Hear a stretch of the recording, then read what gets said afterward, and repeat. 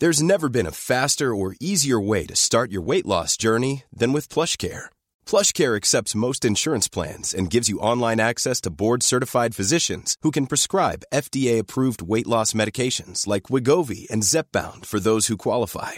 Take charge of your health and speak with a board-certified physician about a weight loss plan that's right for you. Get started today at plushcare.com/weight loss. That's plushcare.com/weight loss. plushcare.com/weight loss. Come with me on a journey into the mind, into the misunderstood and mysterious world of neurodiversity, into a place of daring discovery and desperate darkness, but also, fun. Come with me if you dare, into the Neuroverse.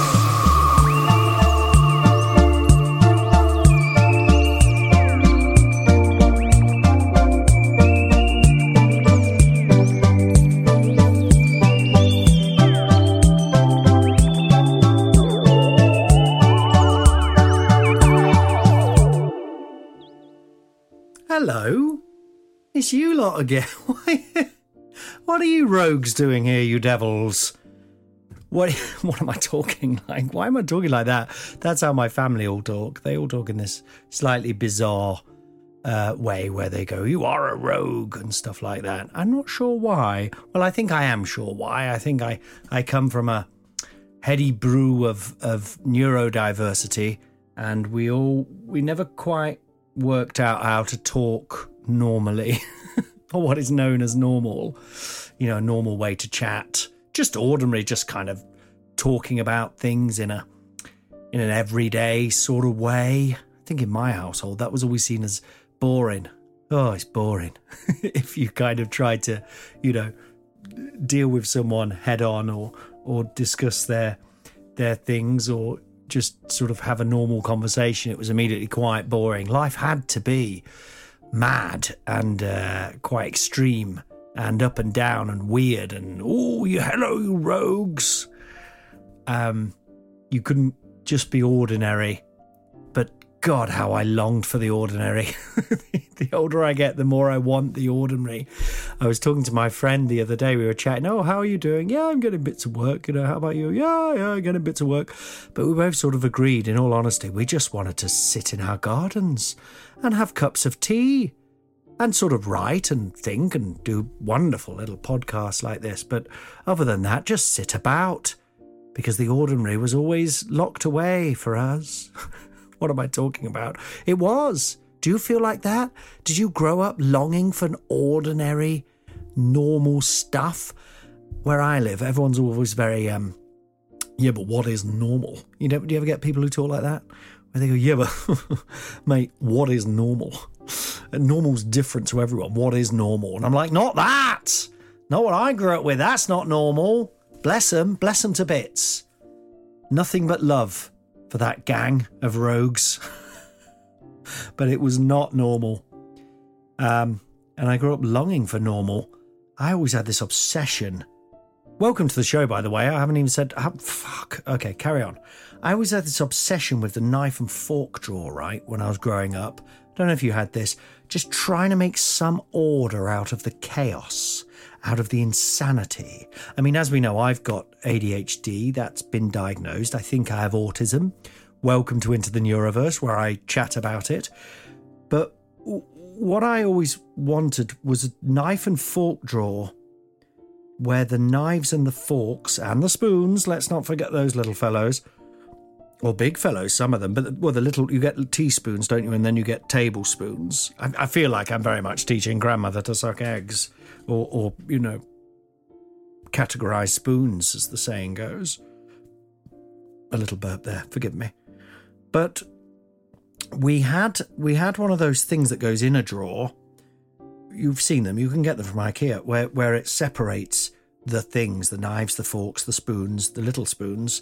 Maybe an extra one for, the odd fish knife, if we dare go there. Pizza cutter? No, that's not very oldie world. That would probably hang on a hook. I'm talking about a normal house, a normal house, not like my wonderful, bizarre, neurodiverse house that I grew up in.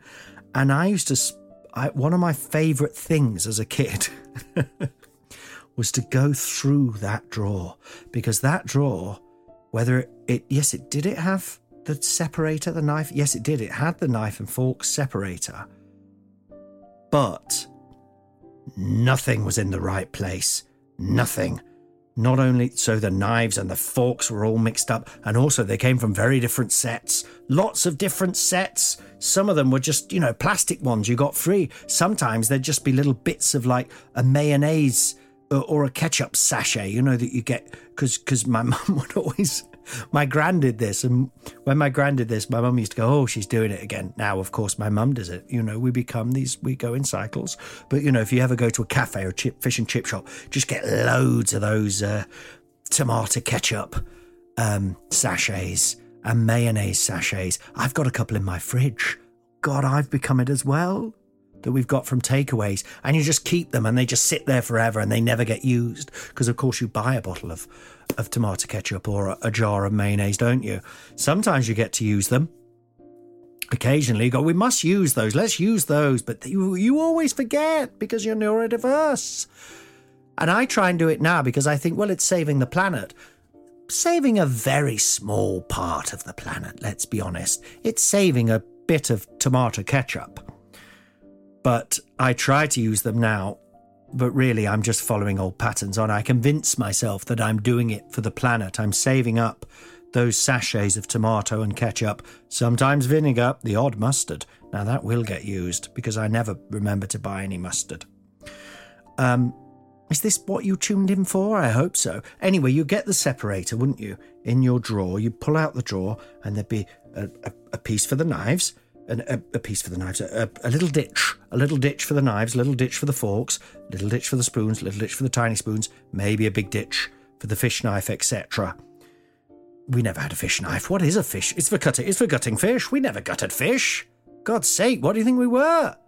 Anyway, I would spend hours just putting those things in the right places. Knives go there. Forks go there, and I cleaned it all out because it would just all be, full of stuff. Knives go there, forks go there, spoons go there, little spoons go there, extra things go there. Chopsticks.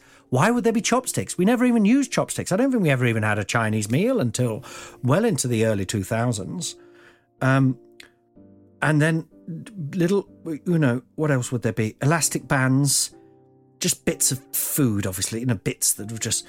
And some of the old night, for a long time, right, when my gran got very old, she had, my gran Edna, we used to call her Evil Edna, after do you remember the evil television on Will o' the Wisp, if you remember that programme?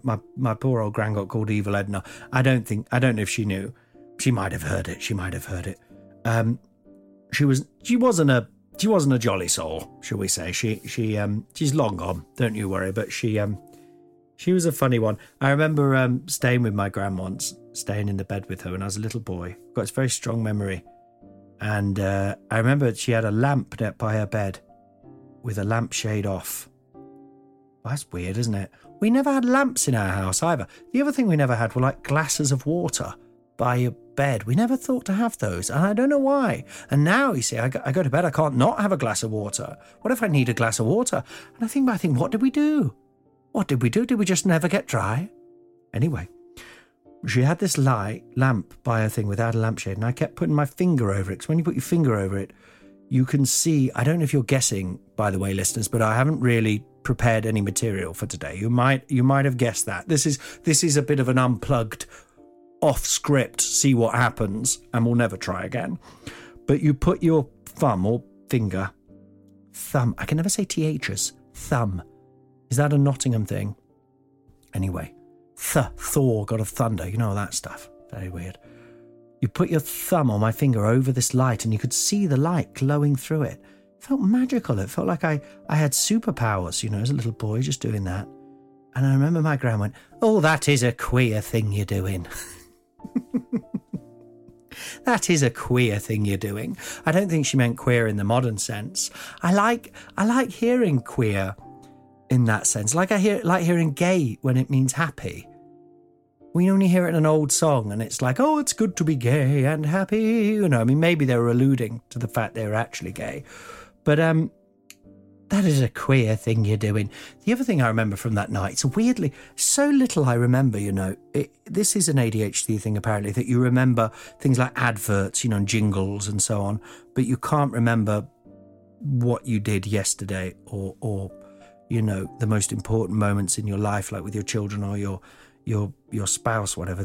You could sort of only just, they happened, but you can't remember. But you can remember something like this, which was my gran saying, "Do you need..."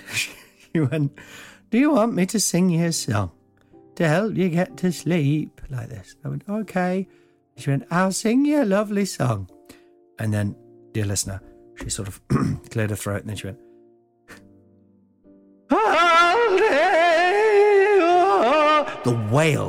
The wail of the banshee erupted from dear evil Edna.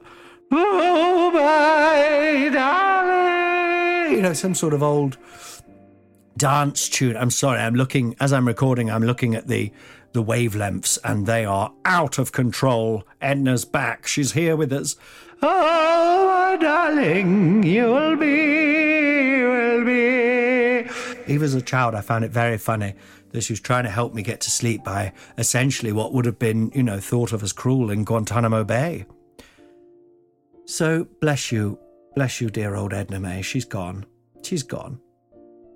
They were an interesting people. I don't want to use this as a kind of, airing dirty laundry about the past, but I think it's all right. They're long gone, But my gran, Edna, she, just talking about things like, this show's all about neurodiversity and trying to understand it and what it is. Now we all understand it much more, and feels like all of us have got it, if you speak to my pals.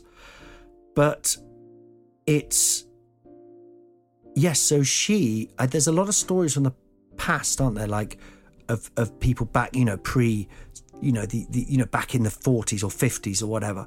And there's these family stories that you learn. So, for example, my gran, Edna, she went to bed. She just went to bed. When she was younger, before I was born, but probably before my mum was born, just went to bed for at least months, possibly years. And it's just talked about in that, oh yeah, Edna went to bed for months and months. She never, as an adult, you would never guess she was depressed, I suppose. You didn't think that. I was a little kid. She died when I was 16. I never even knew her before that. I knew her as my gran singing this song. She used to sit and watch Blockbusters every day. She'd just sit and watch Blockbusters and then off she'd go out to the bingo. She was absolutely addicted to bingo, completely addicted, which again might be a neurodiverse thing, absolute fixation, and would cross this road. She lived right by this super busy road by Mapley Hospital, which was a mental institution, which I don't know if I've talked about on here before, but that was always the terror of Mapley Hospital within my... "Oh, you'll end up in Mapley. You'll end up in Mapley." It was this general terror. And it was considered this quite terrifying place. I used to be terrified of it because it was this huge sort of black tower, like a sort of obelisk. I've talked about my love of H.P. Lovecraft. You could definitely imagine that tower being seen in a sort of H.P. Lovecraft Cthulhu, a tower to the ancient great old ones who will one day re-inherit the earth. If you know what I'm talking about, you do. If you don't even worry about it. It's a very... H.P. Lovecraft, I've come to realise, just a very silly thing that some people, again, I think it's probably a neurodiverse thing, if I'm honest, get quite hooked on. And if you ask someone why, they'll tell you, "I don't know why." There was a very funny joke, because H.P. Lovecraft talks about these ancient cosmic beings from beyond the stars, and how they're kind of impossible to imagine. They're made of shapes and angles that you could never fathom. No human brain, if you tried to think about it too long, it would drive you completely insane. And the great old one, the king of the great old ones, or the high priest, is called Cthulhu, which is a made-up name, THU. It's all pretty wonderful and cool. But I love the idea that... But someone did a really funny little cartoon I saw on Twitter or something where So Cthulhu, he describes as basically being he says like a dragon octopus man, but 100 feet tall or something, with big bat wings or dragon wings, or whatever. And so he does describe it, but then he says it's completely unimaginable. You can't, if you look at it, people in these books, they look at him and they just instantly go insane, right? Like they see it and they go, no, I've had enough. I'm insane. I'm sorry. That I can see. I've seen a lot of stuff in my life, but that octopus dragon thing, no way. I'm insane. I'm checking out, guys. I am checking out. That's what happens in his books very regularly. But in this amusing cartoon, as I say, someone else did this. Feels bad that I'm like claiming it as myself, but it did make me giggle. That in this cartoon, it had him sitting with an artist, and the artist was drawing, and he was saying, "There's no way you can possibly draw this creature. There's no way a human brain could imagine, because it had the head of an octopus and the body of a man and the wings of a dragon." And then this guy turns around and goes, "Oh, something like this." And he's just drawn exactly what he said, which is a big man with dragon wings and an octopus head. And you just see H.P. Lovecraft going, "Oh, shit." Which did make me laugh. All his books are called things like The Unnameable, you know. Weirdly, if you're into H.P. Lovecraft, maybe I should do an H.P. Lovecraft pod. Let's do that. That'd be fun. If you're really into it, one of the best films, because there's not many films. There are a lot of films, but most of them, it is very difficult to capture the magic of those stories without it seeming very just naff and just like bad Doctor Who or whatever, as in bad effects, you know. But one really good one is an old one, or it felt good when I saw it 10 plus years ago, maybe 20 years ago, is the Dulwich Horror, which is one of his favorite. Is it Dulwich or Dunwich? Dunwich Horror, I think. Anyway, but what they do there, which I thought was very clever, weirdly, Dean Stockwell's in it, Ziggy from Quantum Leap. Not Ziggy, the man who holds Ziggy, whatever his name is. Anyway, he plays this warlock type character, and he and his brother are the children of this half demon. They're half demon, half human sort of thing. But the way they show the great old ones is they just kind of show, it cuts to it. The great old ones in H.P. Lovecraft, these unfathomable, hideous creatures, as I say, but the way they show it is just like a bit like in Superman, where you see Zod trapped behind the ice, you know that bit? It's basically like that, but just these sort of naked, beardy men with like weird face paint. But they just look like weird hippies, but their teeth are all sort of gnarly and they're sort of going, you know, and weirdly, it's really creepy. And I'm not sure why, but that I think that was the first exposure I ever had to H.P. Lovecraft's wonderful mythos. And weirdly, that really got me much more than the big octopus head man, which you can't take seriously. There's no way to go, yeah, that's scary. No, it is scary. Look at it. It's got an octopus head and dragon. That is scary, guys. Come on. There's no way to see that as scary. Amazing. The whole thing's amazing. Don't get me wrong.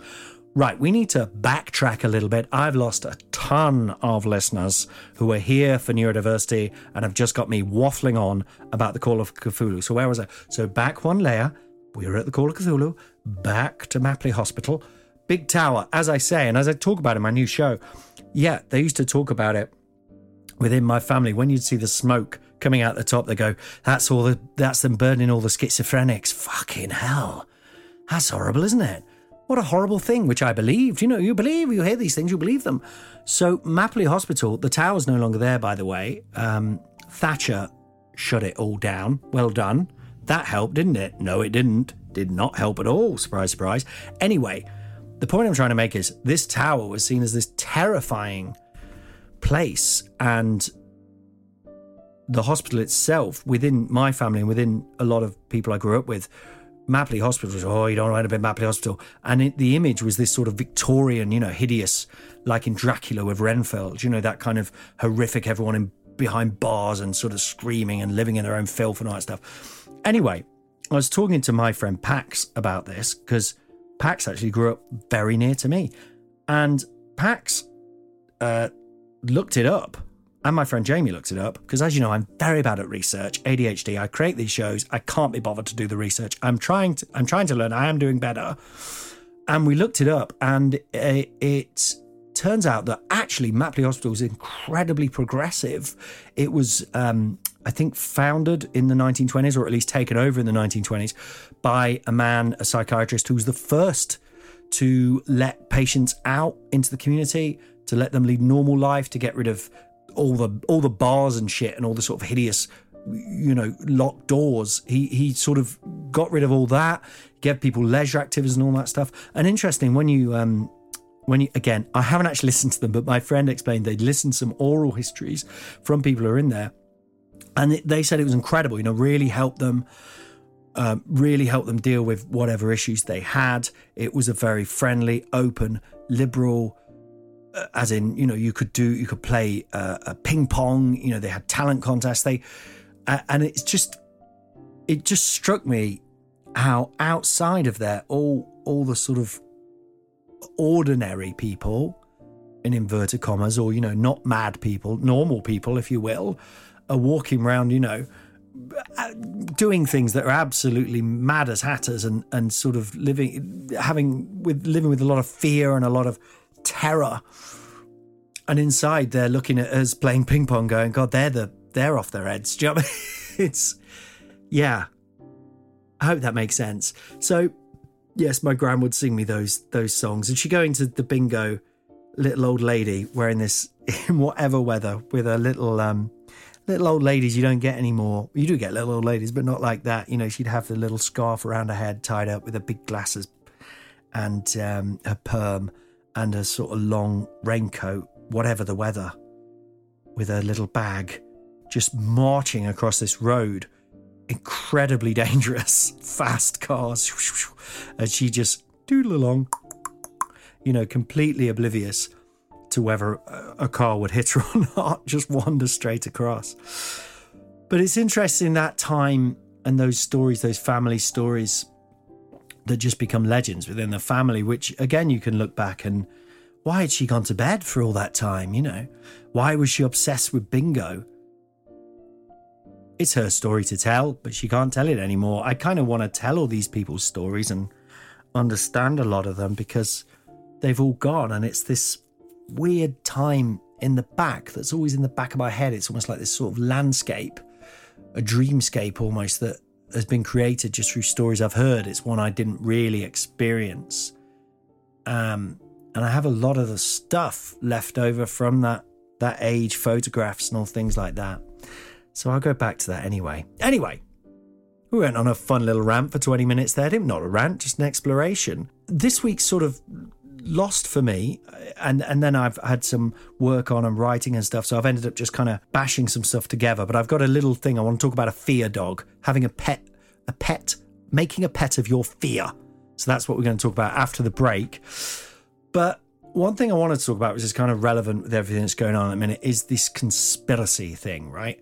So I had a moment a few months ago where I was with a person who I didn't really know, but I was chatting away to them in a scenario, and they're very friendly in a scenario. We're all in a scenario, darling. But they were chatting away to me, and I ended up talking about ADHD and autism, and the autism within my family, and what I think is autism. I think I have autism. I think I've established that. I'm on the journey to discovering. Again, I've got no closer. Forgive me. But anyway, we were chatting away, and it comes up, as it always bloody does, because of me. Before I know it, my wife is like, you don't have to tell everyone you meet about this. But I end up talking about my family and stuff. Anyway, she said, she was chatting away. We were having a quite, normal, just conversation about it. Normal.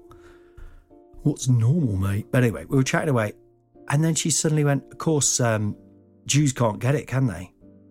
I said, what? She said, Jews, they can't get autism.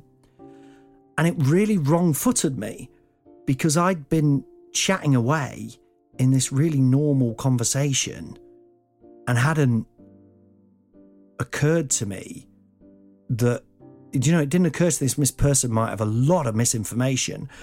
And I was so sort of relaxed. I went, oh, really? Really? And she went, no, they can't get it. They can't get it. I went, oh, are you sure? Yeah, definitely. They can't get it. Yeah. And so I was like, And so I just kind of carried on, blah, blah, blah. They went, hang on a minute, hang on, whoa. And I remembered I've got a friend who's Jewish and autistic. And also just, what? I'm sure that can't be a thing. So I goes, what are you saying? Why are you saying this? Why are you saying this? It really threw me, because when you're very relaxed and chatting and you feel like, oh, this is a person I can really have a lovely chat to. La la la, it's all very genial. And then they say something like that. And I said, yeah, why have you got that? And she said, well, because they don't have the injections, do they? So they can't get it. I said, what do you mean? Well, they won't have, vaccinations. They won't have vaccinations, so they can't get autism. So there's a lot of levels going on there. Immediately, I realise, obviously you're othering Jewish people and saying they can't get autism, which, as far as I know, I haven't done any research, because I'm like, if I do research, the thing that will come up is crazy conspiracy theories, isn't it? So yeah, it's othering, it's anti-Semitic essentially, and it's also saying that autism and neurodiversity, you get it from vaccines, and the gall of just saying that, right? And then I kind of went, you can't say that, because I realised, and it really got to me, because I'd overshared, and then you realise, I've overshared with someone who is coming from a place of major misinformation. And what really got me, and I think this is the case with so much of the online stuff, which I fear I did have a bit of a moment where I was like, God, am I creating this by doing my pod? Am I creating, because I'm just waffling a load of shit to you guys. But yeah, so I said, where have you got it from? Where have you got it from? And she went, hey, I'm not saying it's true. I'm just reporting what I've seen. So what do you mean? So I'm just saying what I've seen, which they'd seen on Instagram or something. And that, oh my God, that really, just hearing that upsets you so much. If you're like me, I mean, because that is not only feeding this, because you are feeding it by saying it, you're feeding it, but that is not taking any responsibility for saying it. If you've said it, you do kind of believe it. You can't just say, because otherwise, what would you say? You go, oh yeah, I heard this mad thing, or I heard a weird thing that apparently they can't get it. Is that, what I mean? Gee, that's not true, is it? Or is that true? Do you think it's any true? But this was said very much like it's a fact. And then backtracking, oh no, I just report what I see. So that was weird. I didn't tell that story for a while, because I very much doubt the person who said it will hear it. Maybe they will and go, oh, maybe I should stop doing that. But I haven't said who it is, and I don't want to. I've got no interest in causing this person any difficulties. We can't go on like that, can we? I mean, something has to change there. We've seen with conspiracy theories and online stuff how dangerous and horrible it can get. I mean, the other thing that gets me is, as I'm saying that, I'm like thinking of you, the listener, thinking that I'm someone who's into conspiracy theories and I'm suggesting something. Ugh. The other thing that got me a while ago, this was after Trump got in and all that stuff, when we were in that very, it's still a very scary time unless you are a fan of Donald Trump. But that time where all the people who were big fans of his and of that kind of right-wing, extreme far right-wing thinking, were all feeling like superheroes. They were feeling they're in the right, they're the aggrieved party. And I remember around the time I got very into Les Mis. I've never seen it live. I saw the film and I love the music. I mean, it's great. Don't deny it. Come on, don't you dare. I know you're thinking the same thing. It's wonderful. But I got well into listening to it, and the one day more and all that. And the whole one day to a revolution or whatever. Do you hear the people sing? And it's so exciting and invigorating. And then I had this moment where I thought, oh no, the people thinking that now and seeing themselves as the people singing and the revolution and fighting the tyranny are those people, are the Donald Trump people, are the Stop the Steal people. Ugh, how gross is that? The people seeing themselves as Marvel superheroes are often those people. I think that's probably why all the superhero stuff has gone what, those people call very woke. It's gone, it's frighteningly woke. Probably because they're like, well, we don't want to be them.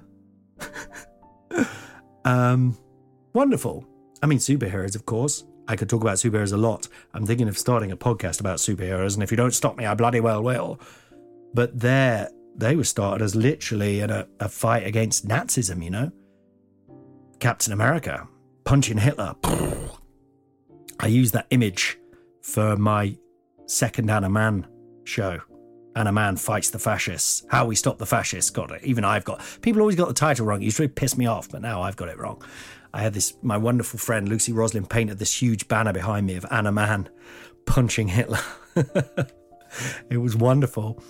By the way, if you were wondering, the death of Anna Mann, which was the last Anna Mann show I did, we did a recording. I finally got round to watching it. It took me absolute age to let myself watch it because I found it so hard. Watching myself is like, especially like that. Because in my head, this is the maddest thing. In my head, I really thought when I was Anna Mann, because I become the character so much, as everyone comments, but I forgot I don't actually, I'm not a transformer. I don't literally become a robot or a sort of middle-aged actress or later we don't know how old she is, around 60, let's say. So that really, I was like, oh, but it's still me, and I'm quite bulky.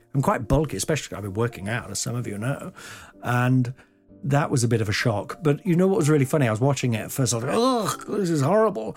And then about 20 minutes in, I felt like I got the response that hopefully the audience, as in an audience who doesn't know or who start watching it and go, what's this? This is weird. 20 minutes in, I sort of went, oh, this is great. And sort of forgot.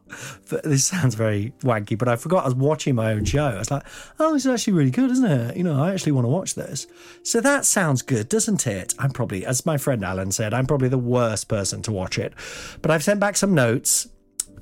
Very slow process, but hopefully it will be on available to watch on Next Up and ITVX soon.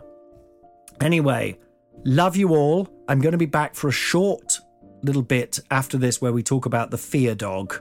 I hope it makes some sense. It made sense when I wrote it. Please come and see my show in Aberystwyth on the... check the Aberystwyth Comedy Festival. I'm pretty sure it's the 30th of October. Oh, I think that's right. I can't be bothered to look. Check it out. And come see it if you're there. Aberystwyth Festival is great. It's like the Machynlleth Festival, but in Aberystwyth with loads of brilliant comedians and stuff. It's normally pretty rainy and grim. Aberystwyth holds a big place in my heart for many reasons.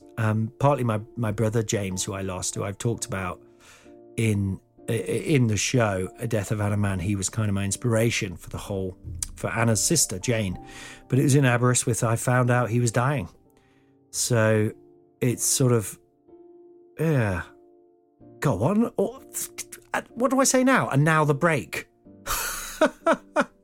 Don't forget, by the way, to like and review my show if you do like and want to review it. It's really helpful. Share it, pass it on, and become a Patreon at patreon.com/Colin Holt. You can give me some money if you want to keep this baby going. See you after the break. Have a wonderful time. Don't do anything I wouldn't do.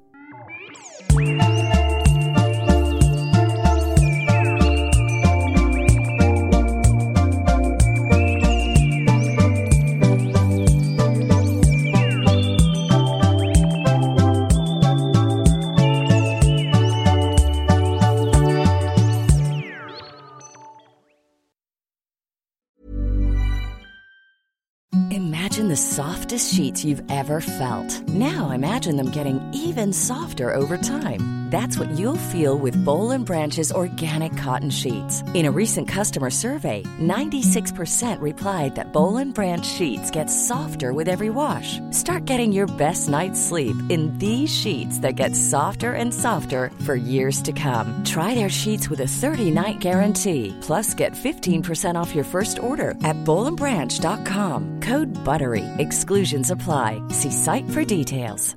I'm Sandra, and I'm just the professional your small business was looking for. But you didn't hire me because you didn't use LinkedIn Jobs. LinkedIn has professionals you can't find anywhere else, including those who aren't actively looking for a new job, but might be open to the perfect role, like me. In a given month, over 70% of LinkedIn users don't visit other leading job sites. So if you're not looking on LinkedIn, you'll miss out on great candidates like Sandra. Start hiring professionals like a professional. Post your free job on linkedin.com/people today.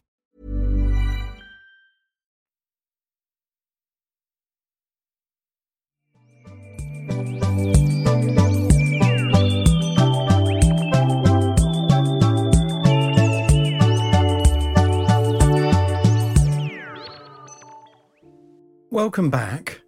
I hope you had a nice break. I really do. God, I do. I've been away for a while now. Well, I mean a good 2 hours, 3 hours maybe. What did we do? We finished Avengers, as you have to do. I put the children to bed. I washed up. You don't need to know all this, do you? I just listened back to the thing I was saying about the conspiracy theory person. I hope it doesn't sound like I'm sort of laying into this person, because I sort of feel bad for them, really, that they're going around believing this stuff. But I can't quite believe you can go around believing this stuff. And then it's when people do that. Oh, I'm just reporting it. I'm not saying I believe it or not. Oh, it goes through me. Anyway, I hope you've enjoyed this little one today. I hope you're having a wonderful day. I really do.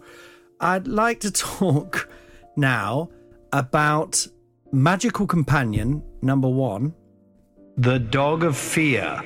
The Dog of Fear? That doesn't sound like a companion, Colin. That sounds awful. It sounds terrifying. My son is a big fan of dogs at the minute.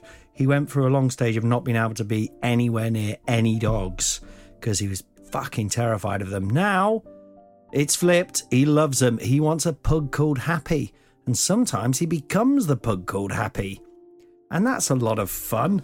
And he spends a good 30 minutes going, "How, how, how, how, how, how." It's probably the sweetest thing you could ever see in your whole life. It really is. But I want to talk about the fear dog, which I guess is similar because he feared the dog. It doesn't have to be a dog. It could be a cat. It could be a weasel. It could be a ferret, a stoat, a mole. Maybe the tiniest little mole. So I was thinking in my meditational writings, what I try and do, I do like a meditation and then I write afterwards. And then I sort of scavenge bits from it and then I put it on here and hopefully some of you like it. And if you do like it, don't forget to share with a like and a review and all that stuff. On that note, actually, I am doing more of these interviews with people, because I don't know how long this can keep going. And I'm not sure how much people are into it or not really. So I've set up with the interviews. I did one with Toby Williams last week, which I hope you enjoyed. And there's going to be lots more of those to come. I think I'm going to try sort of one of these, then an interview, one of these, then an interview. Please let me know what you think of this, if you can, somehow. And also please do let me know if you've got any questions, because the whole show is sort of meant to be about finding answers to questions that we have as neurodiverse people to help us navigate the neuroverse, if you will. That's the whole title of the thing. Although I did see something, what was it there? They had on Instagram, I follow a lot of autistic and neurodiverse sort of channels or handles, if you must. And someone said something about when someone explains to me how I should live my life instead of being autistic or something, or when someone tries to give me tips on how to survive with autism, and it was the photo of Matt Berry from the vampire thing going, yes, thank you, very interesting, or whatever. Which I assume it made me laugh. It's sort of like a sarcastic, yes, thank you. So I hope no one who is neurodiverse thinks that's what I'm trying to do. Fuck no. I'm trying to, this is helping me as much as you. I'm not, if it's helping you at all, I'm certainly not trying to tell you how you should think or anything. I'm just trying to find answers. Okay, so the thing that came from my little meditation the other day, right, was this thing of fear. I was thinking a lot about fear, and I'm going to get around it in a very roundabout way. I really am. You know that poem? I've talked about it somewhere else before, possibly on here.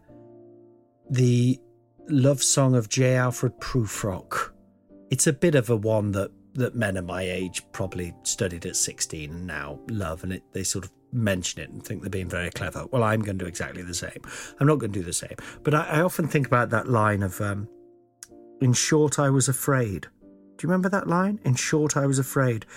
If you don't know the poem, I urge you to run and read it now. Pause this and go and read it. It's wonderful. Or read it afterwards if you want. I don't care. But the love song of J. Alfred Prufrock. And it's very funny. It's very witty. It's about a man. My old drama teacher told me it's about a man trying to get a shag. But he was the kind of guy who'd say stuff like that. Do you know what I mean? It's basically just a guy trying to get a shag. All right, mate. But I think it is a man who feels like he's just one of those people who aren't really anything because they never really tried. Although, as I was saying earlier, I quite like the idea of just staying at a nice level now and not really having to do much. Was I saying that earlier? God, I can't listen back. I can't. I mean, I did. I just told you I listened back to some. But anyway, listen, come on, hang in there. So, yes, I quite like the idea of actually being a J. Alfred Prufrock these days. But I guess the whole idea is, he goes, women go to tea and he sort of wants to talk to them, but never quite summons up the courage kind of thing. And he says, I'm not Prince Hamlet, nor was meant to be. I'm an attendant lord, one that will do to something. But basically, he says he's never going to be Hamlet. He's never going to be that guy, which is quite sad, isn't it? I think that all the time. But you know what? I think it less now. I think now I'm a bit like, I don't know if I'm that bothered about being Hamlet. I think in the past, God, why did I do that? In my youth, I would think, oh, no, that's me, that is. I'll never be Hamlet. Oh, God, so boring. Anyway, the point is, he says, in short, I was afraid, right? And I was thinking about this. I was remembering a time back when I was 16, and I had this lovely, wonderful memory of this time when I was 16, and I was with a girl who I very much adored, and we were both into poetry, and she had a boyfriend at the time, so it was platonic, but obviously I certainly would have liked her to be my girlfriend, and I think she felt the same. Oh God, I sound like such a weirdo talking like this, don't I? But anyway, I have this. If you've got ADHD or autism, or I used to think this was a bipolar thing, right?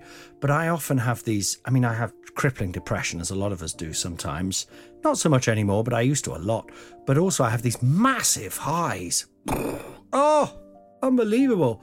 Where it's sort of like everything becomes vivid, and everything's bright and light, and there's sort of energy and something coming off everything, like I'm in a painting or something, and every single thing is alive and connected and all this. I know I sound like an absolute fruitcake, but that's what happens. I remember the first time I really documented it, I was writing my show Enemy of the World, which was my second solo show. It was all about villains. I played with these various villains, and it was about it's sort of what became about the idea that the world is just awful, because these villains, dictators and tyrants, they all just sort of control us, and we're just meat and all this stuff, And then I had this sort of vision. I was just walking down up the road in Camden, and down or up, we don't know. Maybe the world was up and I was down. What? Anyway, and this water was streaming down, flooding down the corner of the curb, and somehow that just lit me up. My whole brain came alive.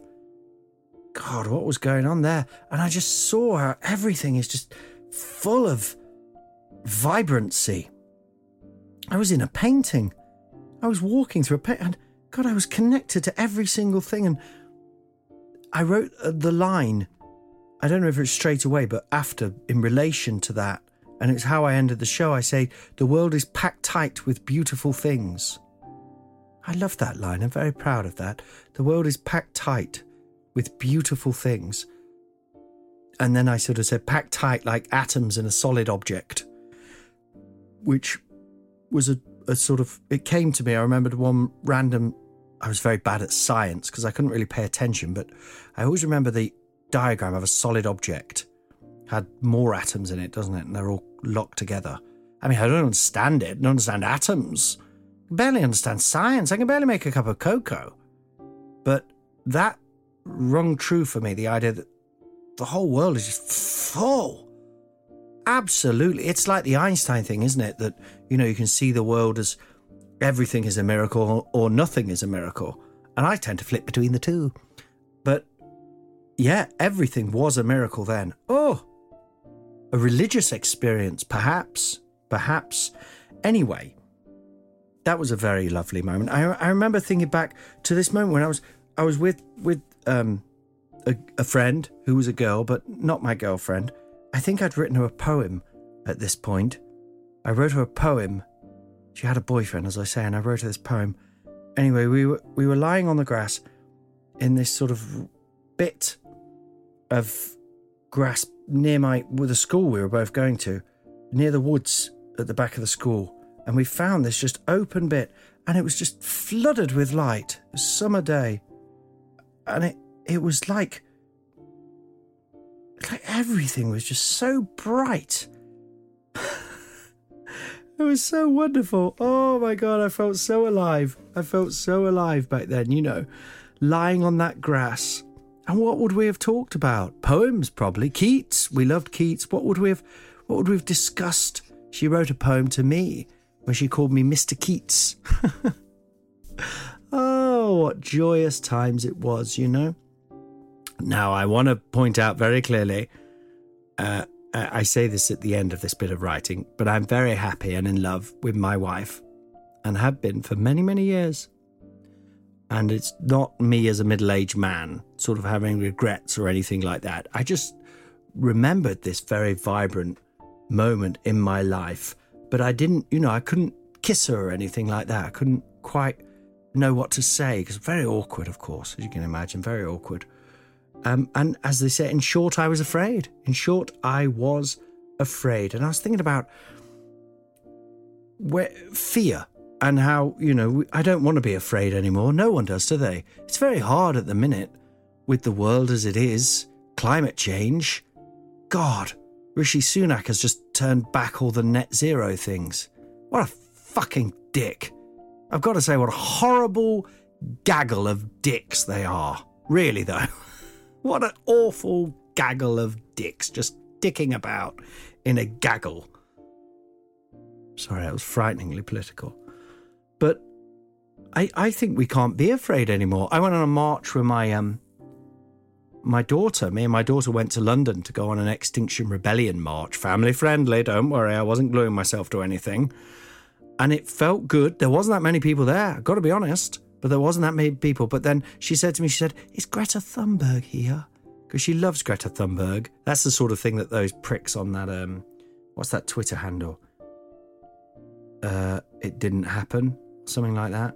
Where they sort of, every time you say something nice like that, they go, yeah, that didn't happen. Ah, fuck off. But anyway, very right-wing, a lot of those people. Very sort of 4chan, you know, whatever it's called. But yeah, she said, is Greta Thunberg here? Because she really loves Greta Thunberg. It's very hard to talk to her about this because I don't want to flood her with these terrifying true things. But also my dad used to take me on marches and it meant a lot to me. And I want her to at least feel like we tried. When she has children and the world is in an absolutely dreadful state. Oh, we're being boiled. Or in cooking terms, we're being reduced. She said, is Greta Thunberg there? And I said, I don't think she'll be here. But anyway, we looked it up online afterwards and she wasn't there, but she was doing the same thing in Sweden at the same time. And that made my daughter feel very, very good. You know, yes, we did it together. Oh, so yes, fear. So how do we deal with that? Whether you're neurodiverse or not, we're all being reduced, mate. But as neurodiverse, possibly, obviously it changes for everyone. It's different for everyone. But possibly you have a fear which can be crippling. And the fear can be about what to other people it's very normal, very ordinary situation, a social situation, you know, and it's fear what kills and what makes you hate. Like with all those conspiracy stuff, you know, makes you do things or not do things that you regret, you know. And what I want to do, I'm sort of half reading what I wrote, and a lot of it's absolute drivel, it really is. But I wrote this to myself. I need to take hold of that fear, right? And I was getting this vision when I was writing this. You take hold of the fear and you scrunch it up. You scrunch it up into a ball. Just imagine it, just a ball, and you hold it there, you see? Because you can't kill it. You can't actually kill the fear. You can't actually throw the fear away. It's there, right? It's not going anywhere. You've got it in a ball. So you need to hold it to yourself like it's the power of the sun, right? Like this ball of energy that you're sort of holding here. Perhaps Daniel could put some sound effects here. Can you hear it, Daniel? Can you hear it? You got to hold this. Is anyone still listening? You got to hold this ball here, right? Sheer terror, okay? Because you know, you have things. There's that lovely phrase in Dune, the original film, and in the book, presumably, where it says, "Fear is the mind killer. Fear is the mind killer. I won't have fear." And I think, no.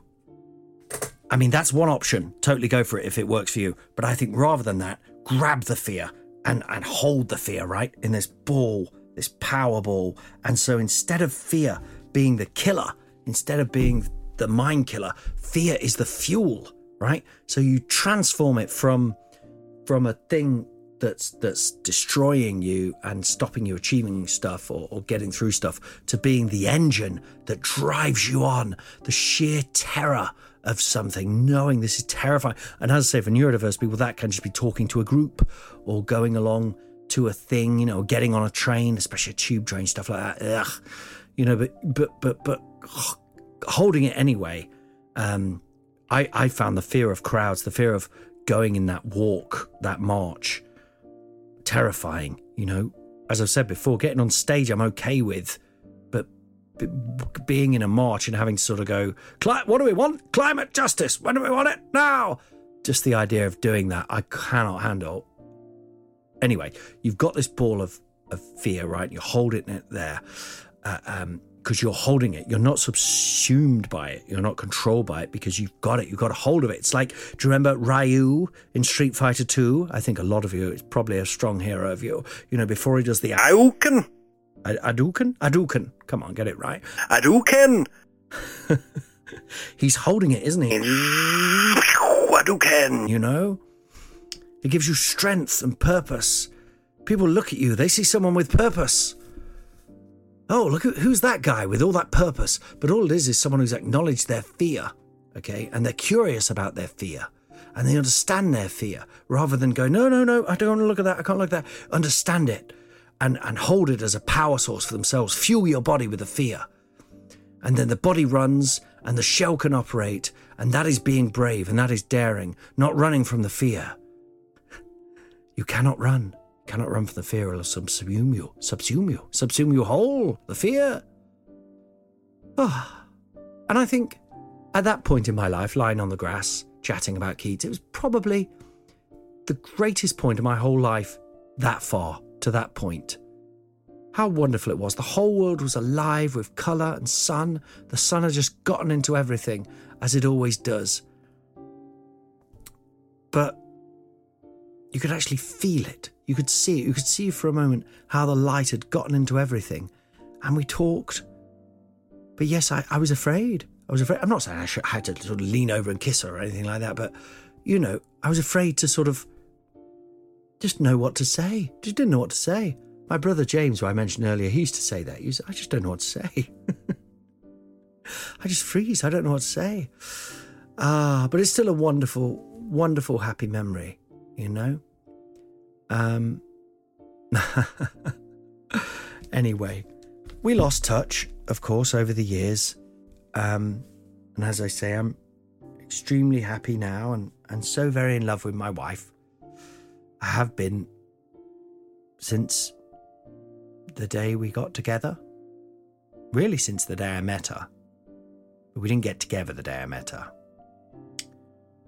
But it's lovely to have that little memory, isn't it? It's like a little beautiful painting hung up in your mind somewhere. And who knows? Maybe it's best like that. Maybe I didn't need to beat the fear there. But I just like the idea of going forward because I am very afraid. I think we're all very afraid, aren't we, really? And if you're not afraid, you're mad. Afraid of what's going to happen to the world, what's going to happen to the next generations. What's going to happen at the end of this podcast? Can't think of an ending. Didn't write one. Thought I did. Fuck. Oh, yes. The fear. So anyway, Colin, you were talking about dog and then you were banging about Street Fighter 2 and some weird religious shit about being on the grass with a girl. So that's it. All right. I thought this, but I didn't write it down. So you've got the Hayuken, the ball of energy, the power of the sun that's fueling you. Okay. And you're holding it, but you can't walk around forever. You'd look mad, holding this power, letting it fuel you. Come on, I'm not afraid. I'm going to take the fear, I'm going to hold it, and I'm going to let it power me into this situation. And then gradually, you go, oh, it's not a ball of fire, because that would burn your fingers. It's a little dog. It's a lovely little pug called Happy. And you're holding the fear dog. It's your companion. You're holding the fear dog. You're stroking the fear dog. Oh, now you're like relaxed. You've got your fear dog. Yep, I know my fear's there. My terror is there. My terror of this situation. It's not going to go away. I can't just kill it. I can't just chuck it out in the bin. It's there with me, this little dog. And I'm going to pat it. And I'm going to love it. Obviously, you don't stand there like pretending to pat an invisible dog. I mean, you can. I've been watching Harvey again, the James Stewart film. God, that's wonderful, isn't it? So you can do that kind of thing if you must, but probably best you don't. And you just stroke the old dog. Or a new dog, I don't know, puppy. And then eventually, maybe, if you're lucky, you get to put down the fear dog and he runs off to play. And you're completely there. Ah, the fear has gone for a little bit. Still there. It's your little pet. You got to call him back. Fear, come back. Come on, Happy. And then you pick him up again. And then you go to the next situation. And if you have to turn him into a ball of fire because it's very... then you do. There we go. Hope you enjoyed that. As always, as everything I've ever done in my whole life, wasn't as good as I hoped it'd be. But I hope you had a lot of fun. Next week, it'll be an interview. Hopefully, if I can get some sod to chat to me. In short, I was afraid, but I turned the fear into a dog. I mean, it's not as good a line. I'll give you that. Well, I hope you've had fun. I really do. And I hope you've learned a thing or two. Thanks to everyone. See you soon. Take care of yourselves. Be kind to yourself. Au revoir.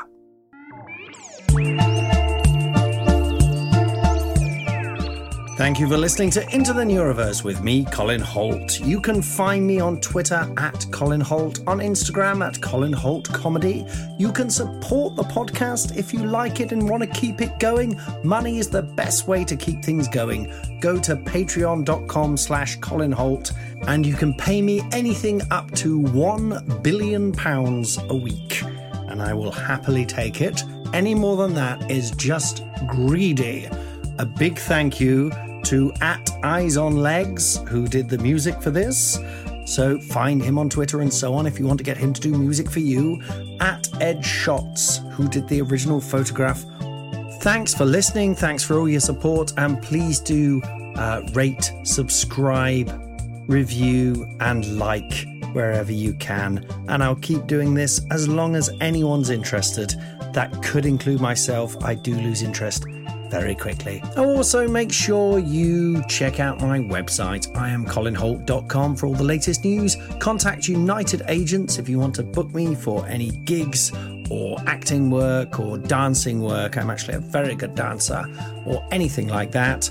Or if you want to contact me direct, it's colinholtcomedy@gmail.com. Thank you. Bye.